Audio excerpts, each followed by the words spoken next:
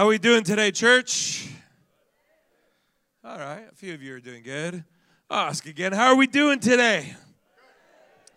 You know, I don't know about you. Where are my early risers in the room? Like, you could get up 4 or 5 in the morning, no problem. That is you. Amazing, amazing people. Where are the late risers? Like, if you had no alarm, you'd sleep until 11 or 12. Oh, yeah. And we're the balanced people who live healthy lives that get up around 7 or 8 in the morning like normal. Yeah, okay. Well, I'm messing. I actually, so anything before 7, I have to set my alarm for, right? I got to do the alarm before 7. I'm good at 7, but before that, I got to set the alarm. And so I, of course, almost every day have it set. And today, I woke up before the alarm. This was amazing. I woke up, at 5 whatever in the morning before the alarm hit, and I was just like so impressed. This is incredible. And I was awake, like awake. You know when you wake up and you're just totally awake, like I don't need coffee awake, that type of awake. And I was really excited about today. I still am, by the way. It's not like I'm not, but was really excited about today. And what God was going to do and what we're going to be doing. I received, I got a question. Who likes change in the room? Anybody actually like change? I actually do. I enjoy change. Who are the anti-change people? Keep it all the same. Yeah. All of the anti-change people, you're actually somewhat liars, okay? Let me just tell you that straight out from the beginning. Because if you only had ever had McDonald's, and then I suggested to you that we could go to a steakhouse and eat a really nice steak, I think you'd be okay with that change. You see? So you only like certain types of change, right? But a lot of things changed this weekend. Missionary Ted Olbrook, who was going to be with us today, late this last week, came down with COVID. And so he's like, not going to be able to make it. I'm like, okay, change number 1. And so that was okay. Be praying for him and his wife. They're doing okay, but you can pray for them. And then, and so I was thinking, all right, well, I'll just move what my plan was for next Sunday a week forward, like no problem. And next Sunday, I was planning on starting in the book of Psalms, and we're going to go into the first chapter of Psalms. And I had it. I had the preaching ready to go. It was all set. And in the first service today, I'm standing right here in front. And my wife, who just prayed in our first service as well. And she started praying and talking about this idea that so often we find ourselves in a place where the answer that we're looking for hasn't come yet. And immediately it comes to my mind a verse in Scripture related to that. And let me tell you, that happens a lot. I mean, the more and more that you're in the Bible and reading Scripture and studying Scripture, you naturally think of Scriptures for different things and when people say different things. And so that's pretty normal. But when this particular verse came to my mind this morning, a minute before I'm going to come up here and preach, I had a sense from the Lord that he was telling me, you're going to preach on that and not your originally planned message. And that doesn't happen very often, but let me tell you, I had no time to prepare because there were literally 60 seconds left until I had to stand up and do it. So my preparation for this third service today is the first 2 services, all right? That's how it's gone today. And then by the time we get to our last service, it should be amazing. The message should be incredible. But I really have this sense that the Lord wants to give a specific word to some people today, and it's gonna hit you right where it needs to hit you. And I don't have a lot of a fluff or a lot of special stuff to it. We're just gonna kind of go through this, and I'm gonna present it to you, and may the Lord use it to bless your life. And we're going to be in the book of Habakkuk. Habakkuk is what's called one of the minor prophets. We have major prophets and minor prophets in Scripture. The major prophets, their books tend to be bigger, so it's like Jeremiah and Isaiah, Ezekiel, and others. And then the minor prophets, all their books tend to be a little bit smaller. just a few chapters long. In fact, the book of Habakkuk is only 3 chapters, so it's a little hard to find.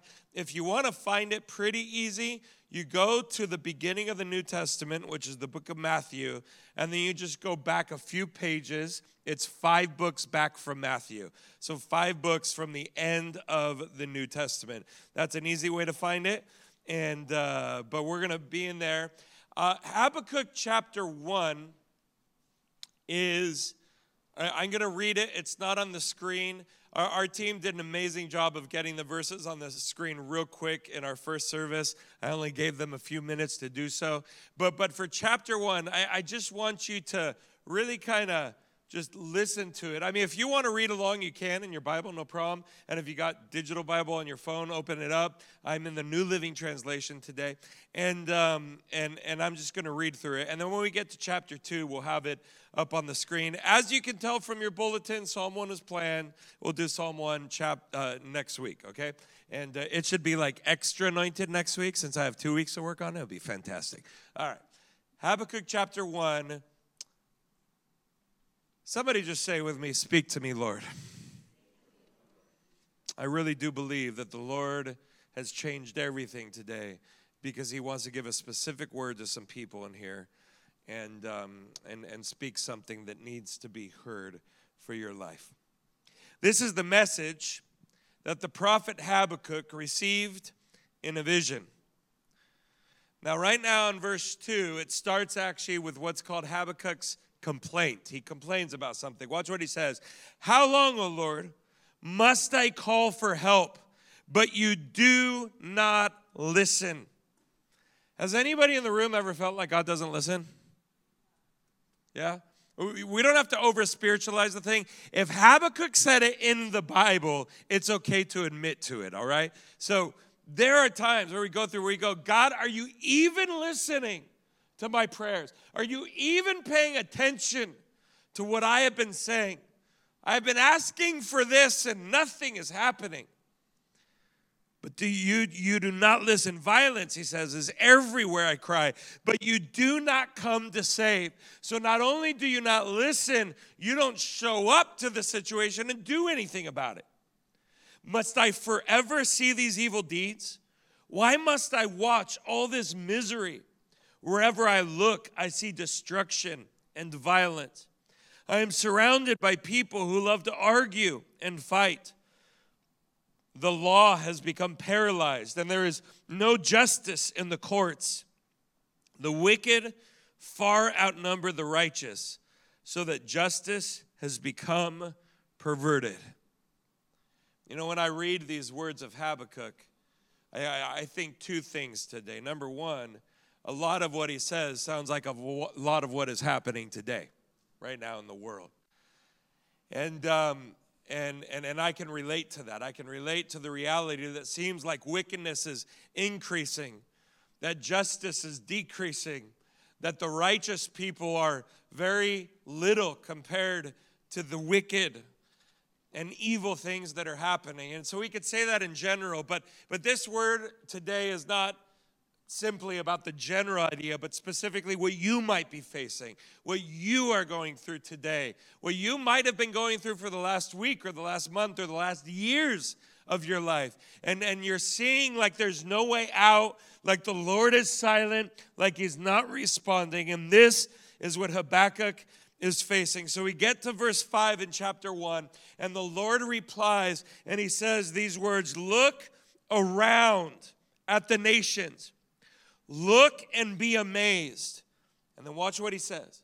For I am doing something. I said it wrong. I am doing something in your own day, something you wouldn't believe even if someone told you about it. This is interesting because here's Habakkuk saying, God, you don't even listen. God, you're not even responding. And God's like, listen, Habakkuk, I am doing something right now that even if I told you about it, you wouldn't believe it. So you think I'm silent, but let me tell you, the plans I have are far greater. Everybody say with me, far greater. far greater than anything you can imagine. Now, some of you are going, okay, that was for Habakkuk. Is that for me? Yeah, let me affirm this real quick. Isaiah chapter 55, where the Lord says, my ways are not your ways. My thoughts are not your thoughts. My ways, my thoughts are higher than yours. The ways of God are always, everybody say always, always far beyond our ways and anything that we can understand or imagine. And so this is the declaration of God. But I want you to see where God goes right now. Because remember, Habakkuk is complaining to God because everything is horrible.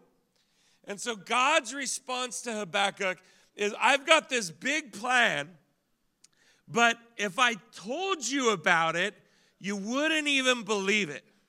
So then what the Lord proceeds to do is he gives Habakkuk part of the plan. Part of the plan. Everybody say it with me, part of the plan. And it starts in verse 6.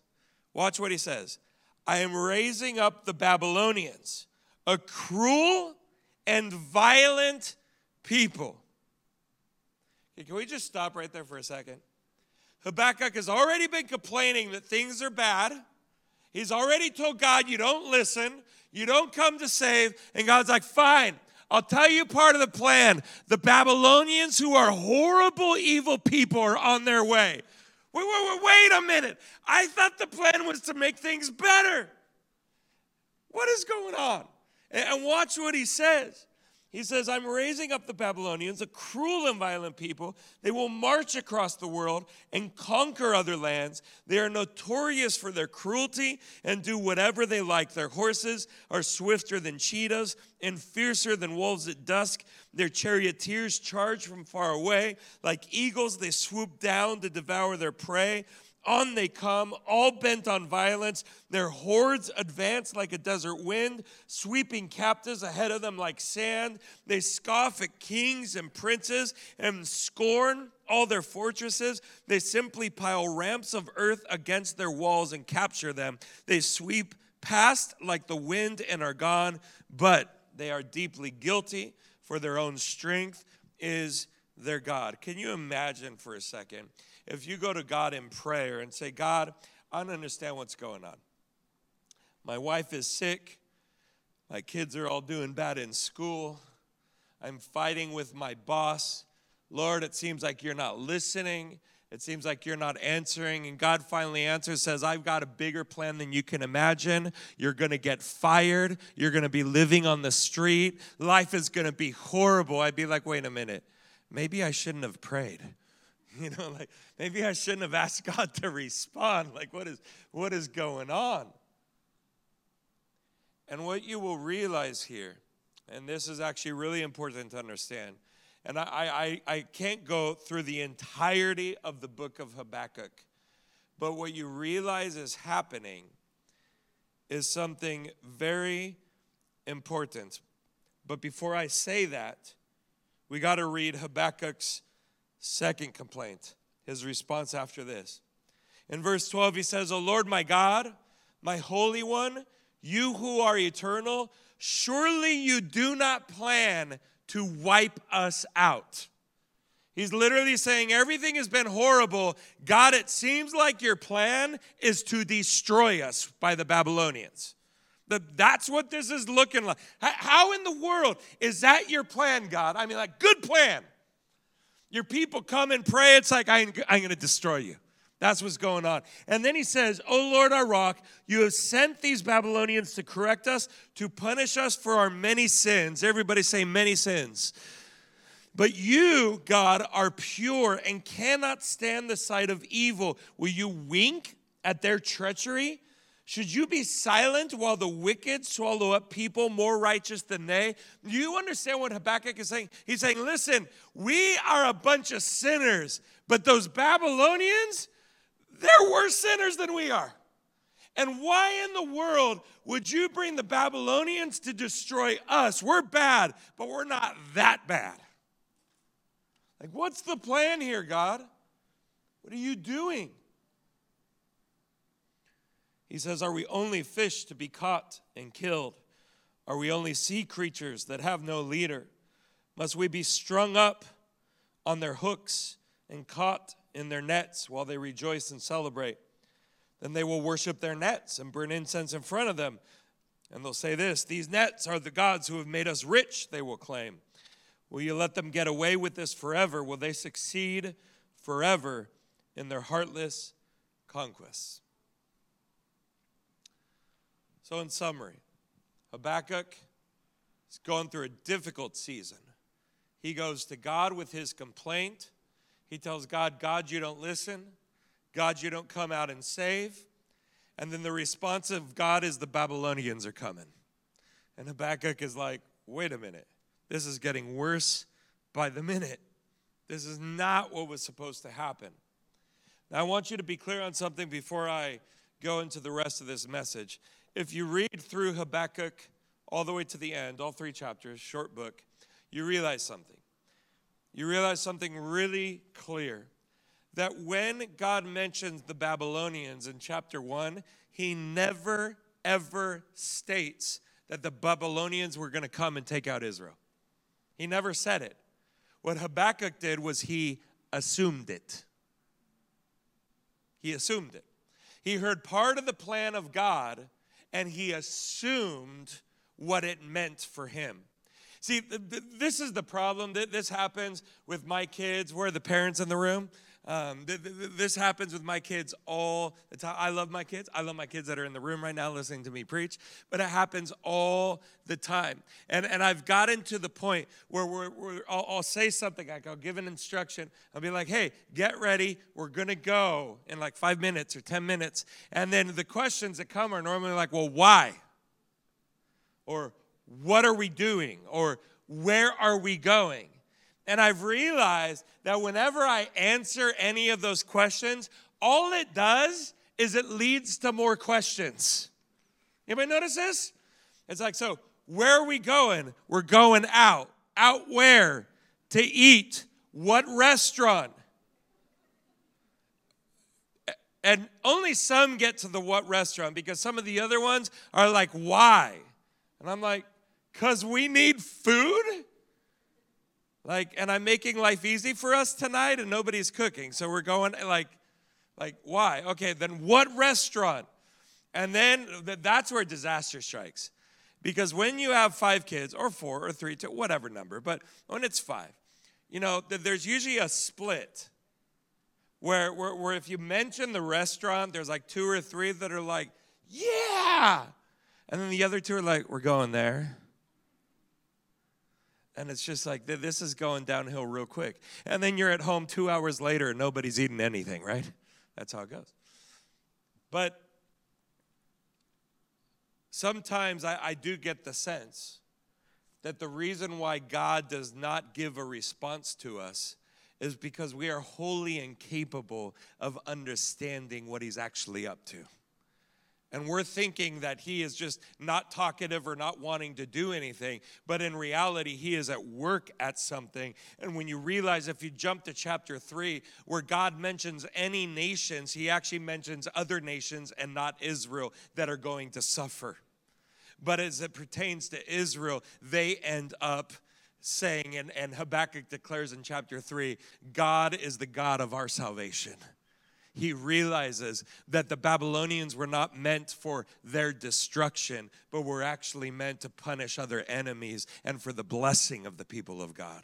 And that actually ended up happening to the people of Israel later on. This is exactly what happens later on. And so God is so good to each and every one of us. But I want to come back and I want to focus in right on the first 4 verses of chapter 2. Because when you are struggling, when you are going through things, and you are going, where is the answer? Where is God in this? What is God up to? What is he doing? We learned a few weeks ago from Job that our first response in difficult times is to worship. Everybody say worship. That must be our first response. But I want you to see what Habakkuk does right at the beginning of chapter 2, verse 1. I want everybody to read this verse together with me. What does it say? I will climb up to my watchtower and stand at my guard post. There I will wait to see what the Lord says and how he will answer my complaint. I will wait to see. Everybody say, wait to see.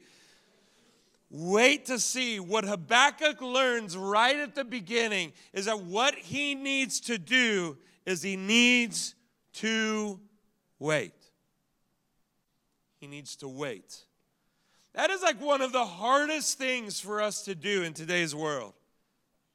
It is so difficult to wait. When you go out to eat, you realize this might be you, it might be other people. I'm not accusing anybody, but you go out to eat, you sit at the table, and then the waiter comes and asks you what you want to eat. And they barely give you any time anymore because all the menus are like the QR code menus, you know? So they're expecting that you've already sat down and looked at it in your first 30 seconds.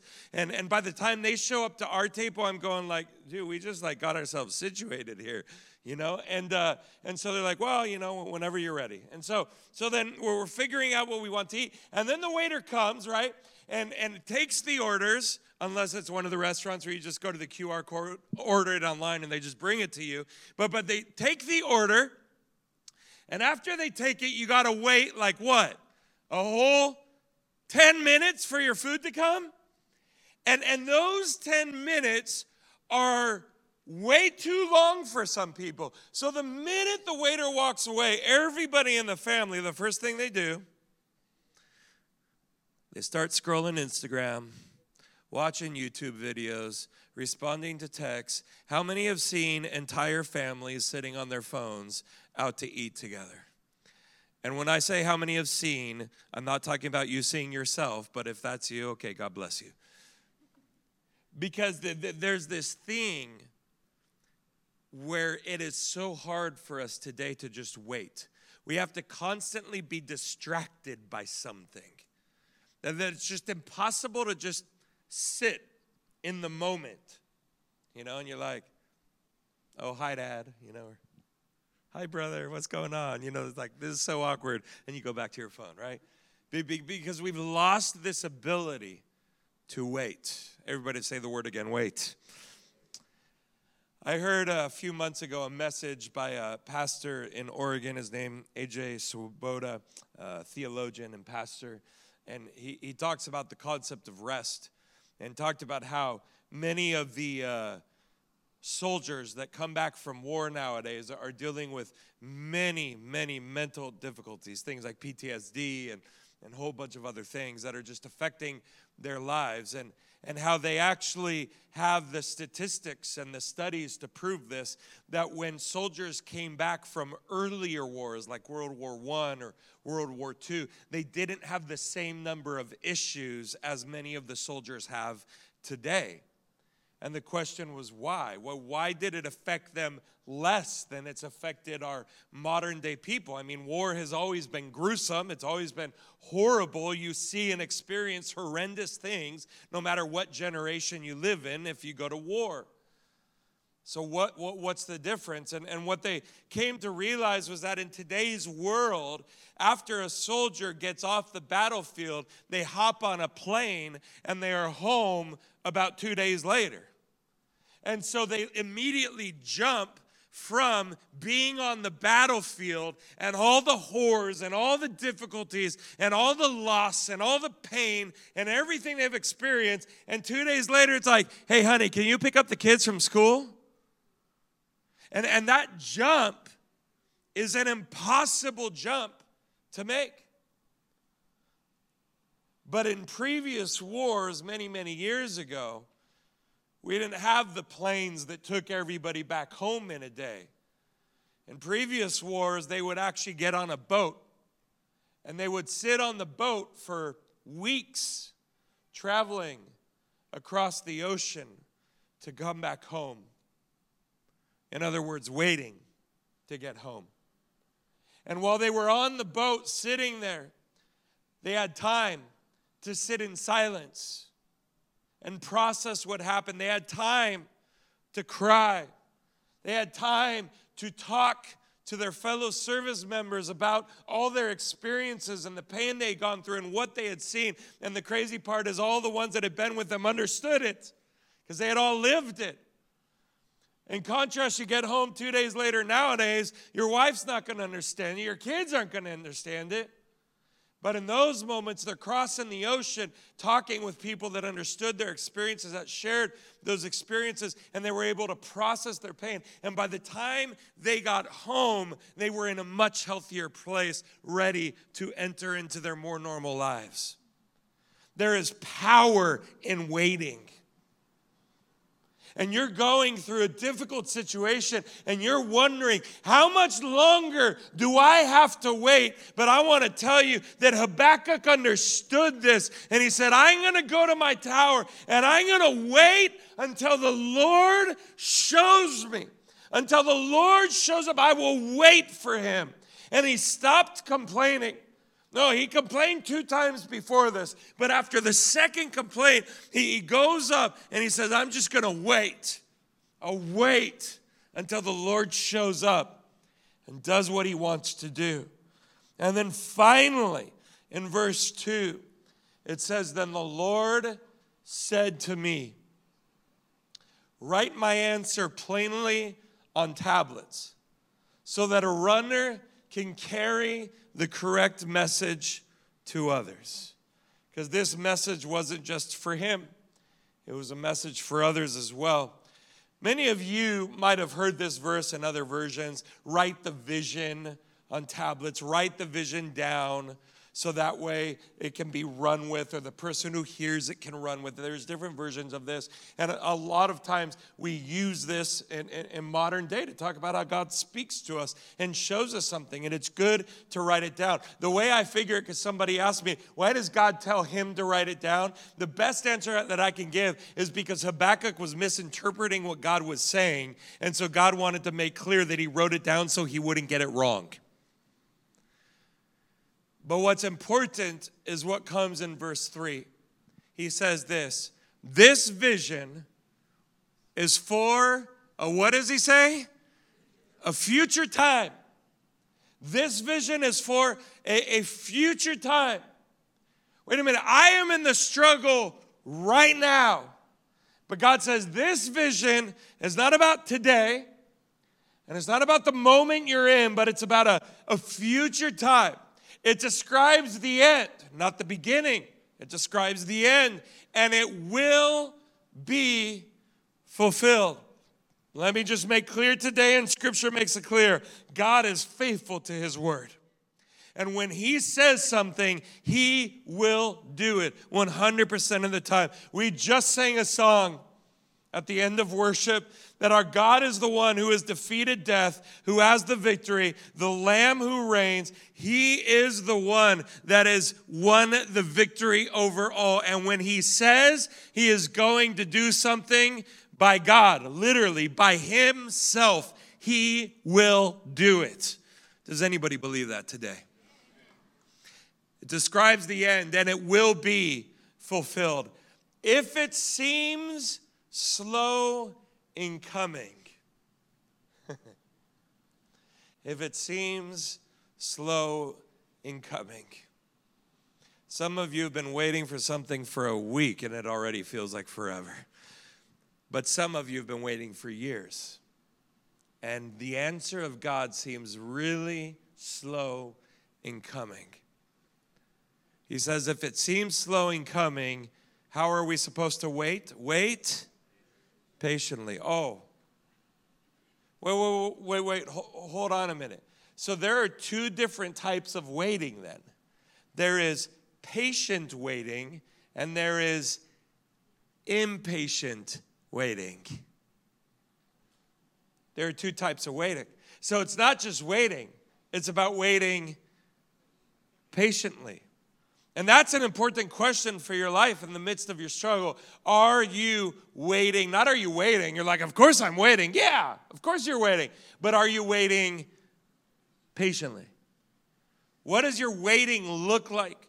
Is your waiting filled with frustration and filled with anger and filled with what ifs and filled with doubt? And let me tell you something right now. If it is filled with any of those, I'm not here to accuse you, but I am here to call you to a better way of waiting. And there is a patient way of waiting. If there's a way that I could describe a patient way of waiting, it would be this. It is waiting with peace.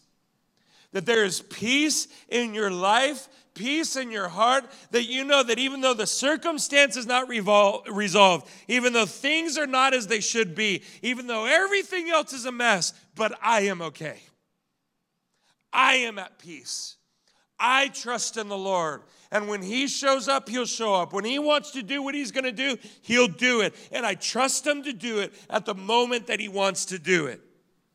And he says it here. God says, if it seems slow in coming, wait patiently, for it will surely take place. And then he says this phrase, it will not be delayed. It will not be delayed. A pastor friend of mine from many years ago gave a message on these verses, and I heard this, I don't know, maybe 3, 4, 5 years ago, and gave a message on these verses. And I was in a moment of my life, a waiting moment of life, and I was sitting in a parking lot of a Denny's. And I was sitting there watching him preach this message. He lives in another state, pastors a great church, and I was just sitting watching him give this message. And at the end of the message, he tells everybody, before I get to this, I'm not going to make anybody do this today, but at the end of the message, he gets to the end of the message, and he tells his church, if this is for you, then I want you to get up and run around the room. And I was like, this is crazy. Crazy. Don't worry, I'm not doing that today. Maybe next week, we'll see. But I'm sitting in my car in the Denny's parking lot. And I'm like, I gotta run.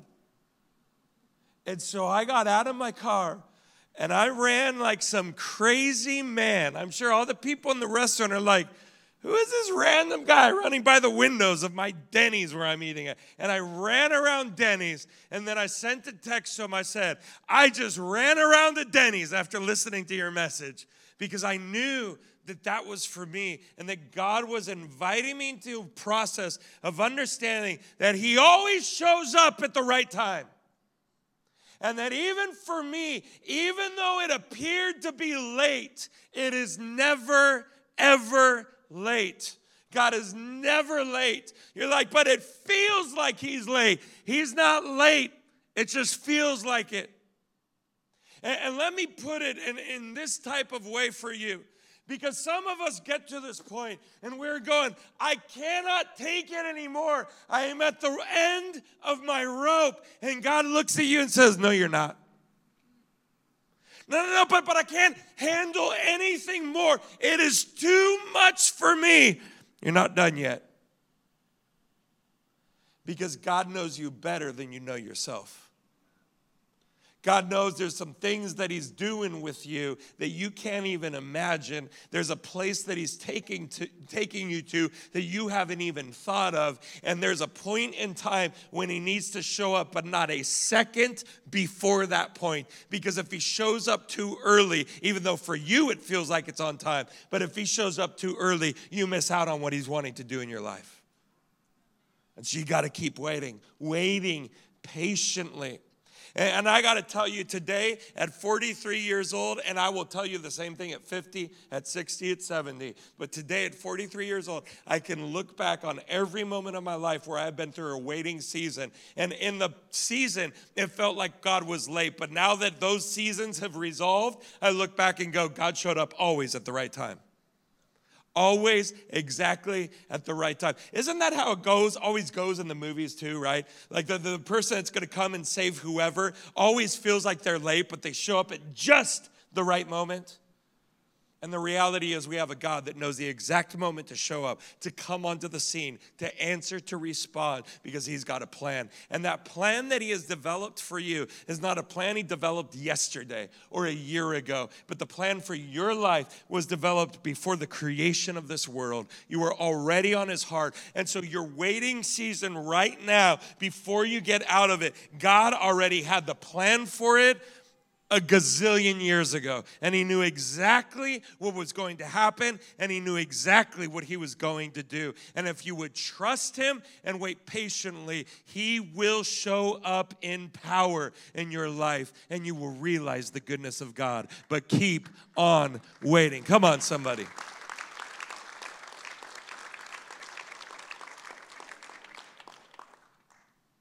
So wait patiently. You know, Jaime right here shared a story with me after our first service about a time when they fired him from his job. And when they fired him from his job, they paid all his back vacation hours. And so with that money, he decided, you know what? I'm going on vacation. And so he tells his wife, we're going to go on vacation for like 3 weeks. And I'm like, man, that is the right thing to do. That's great. And so he goes on vacation. But before he left, he had a conversation with them and said, hey, I wanted to talk to the vice president and figure out what's going on, because they didn't give him a reason for why he was fired. And so what happens is, I don't remember, either a little before or right after he got on vacation, the vice president calls him and goes, yeah, I don't really know what's going on. We're going to investigate this thing. And then they kind of have their conversations and figure it out. And then he gets phone calls saying, no, it was a mistake. You weren't supposed to be fired. You're welcome to come back to work. But what I love about Jaime, he goes, yeah, but I'm finishing my vacation first. Love it. Like, no. You fired me. I got to take the full vacation. And God restored everything. He got his job back, where he works to this day. But that's not the only thing that happened. See, he told me at the end of the story that he had racked up 272 vacation hours. By the way, that would work out to about 7 weeks of vacation at 40 hours a week. I don't think I even have that much vacation. And so they paid him for all those vacation hours when he was fired, right? That's normal practice.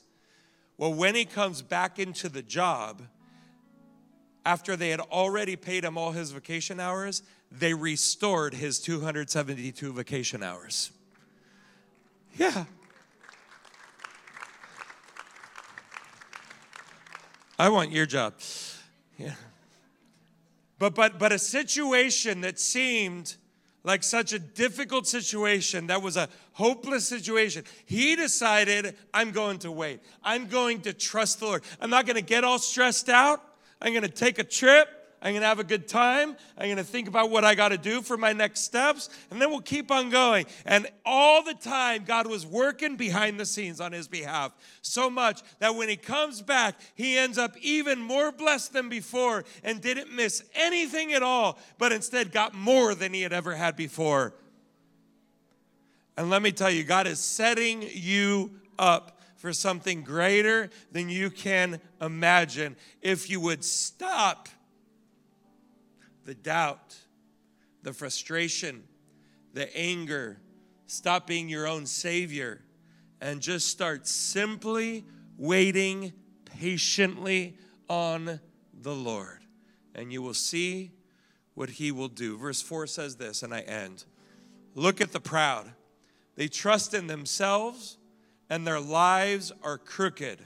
But the righteous will live, what does it say? By their faithfulness to God.